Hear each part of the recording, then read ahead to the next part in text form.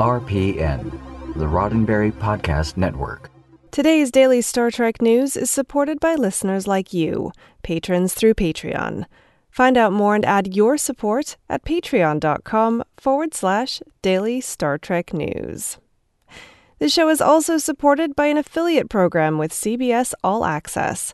Subscribe today at dailystartreknews.com/CBS All Access to get great Star Trek content and support this show all at the same time.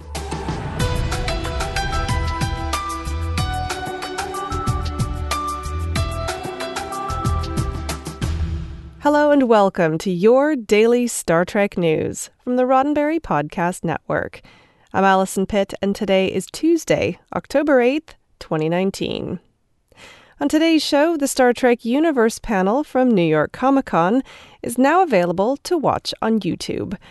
Kate Mulgrew talks to Women at Warp about her next moves, and Will Wheaton honors Aaron Eisenberg in a unique way. All this, plus this week's Trek trivia, coming up next. For those of you who were not able to attend last weekend's Star Trek Universe panel at New York Comic-Con, which, let's face it, was most of us, you'll be glad to know that you can now view it in its entirety on YouTube. Sci-Fi Wire, the official streaming partner of New York Comic-Con, has made all the weekend's main stage panels available on their YouTube page, and that, of course, includes Star Trek.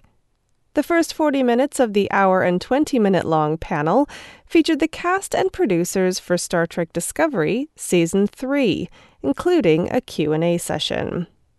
The remaining 40 minutes featured the cast and producers of Star Trek Picard.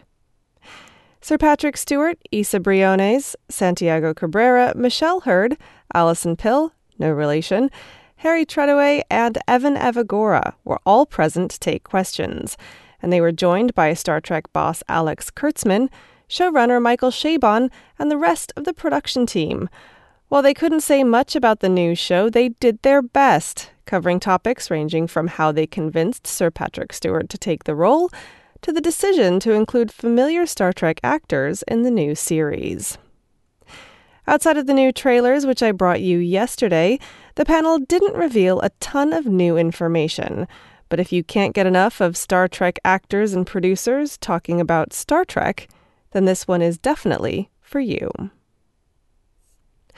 Star Trek Voyager star Kate Mulgrew is nearly as famous for her life post-Voyager as she is for her groundbreaking role as Star Trek's first female captain.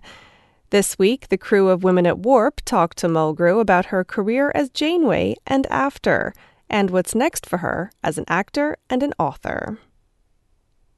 First, they tackled Mulgrew's two books, Born with Teeth and How to Forget.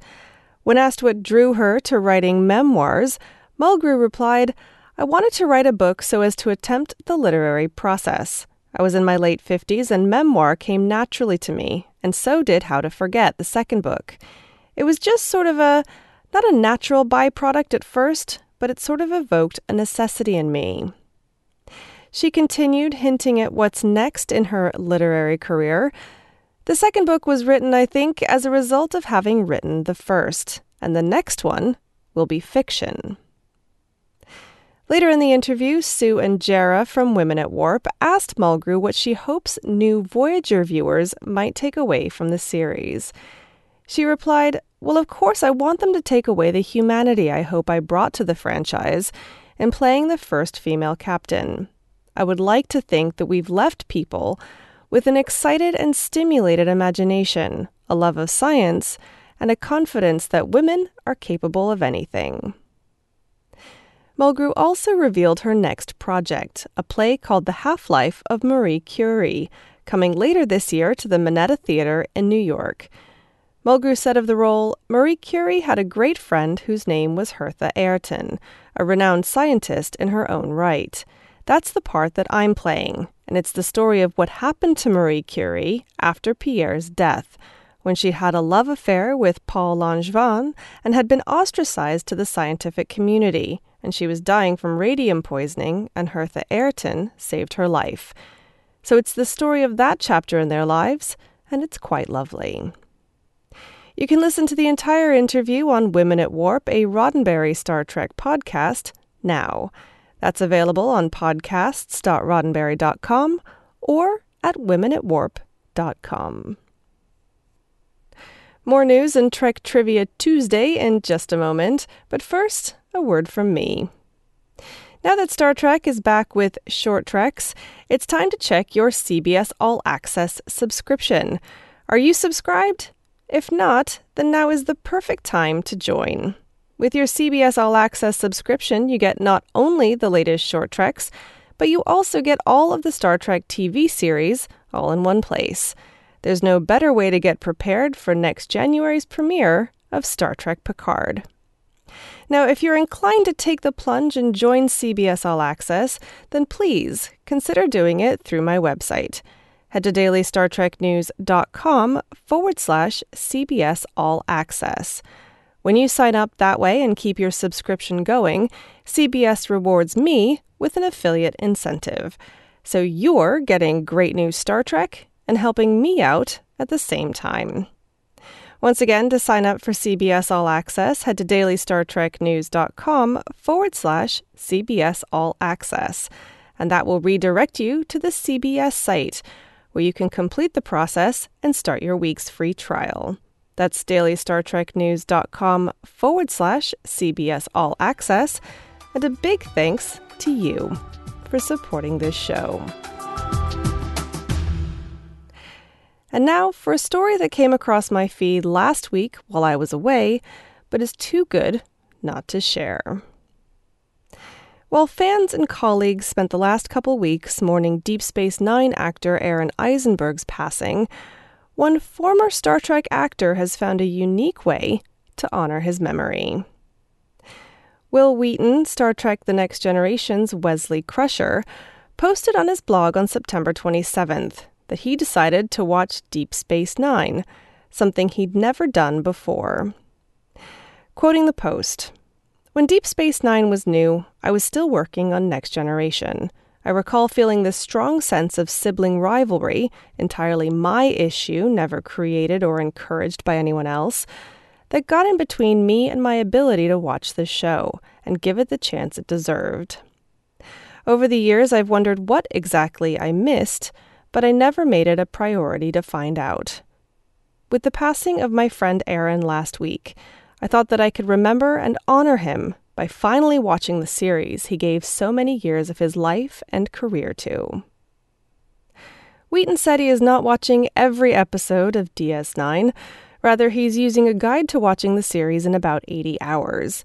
He also said that watching the show is extra special to him because of his own personal emotional journey. "I had all this emotional baggage that got in between me and watching the show," he said. "But the therapeutic, emotional work I've done in the past year has let me heal a lot of stuff and stop carrying around that emotional baggage.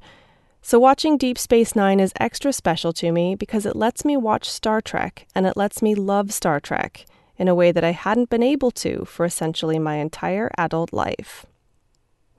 There's a link in Wheaton's blog post to that 80-hour guide, and if you'd like to watch along, Deep Space Nine is available to stream on CBS All Access now. And now, the moment you've all been waiting for, it's Trek Trivia Tuesday. Did you know the first ever Star Trek series to win an Emmy Award was Star Trek The Animated Series? It won a Daytime Emmy in 1975 for Best Children's Series. So now, a trivia question for you. Walter Koenig was famously the only original series main cast member not represented in the animated series due to budgetary constraints. However, the animated series did give Koenig his first ever writing credit, but for which episode? Find out on Friday's episode of Daily Star Trek News. That's it for today's Daily Star Trek News from the Roddenberry Podcast Network. For more great Star Trek podcasts, be sure to check out podcasts.roddenberry.com.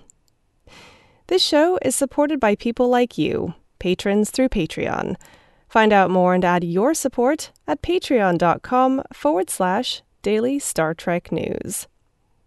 The show is also supported by an affiliate program with CBS All Access. Subscribe today at dailystartreknews.com/CBS All Access. Now, if you'd like to get in touch with me, just shoot me an email at info@dailystartreknews.com or find the show on Facebook, Twitter, and Instagram at Daily Trek News. I'm back tomorrow with more of the Star Trek news you need to know, and this week in Trek history. I'm Allison Pitt. Live long and prosper. Podcast.roddenberry.com, the Roddenberry Podcast Network.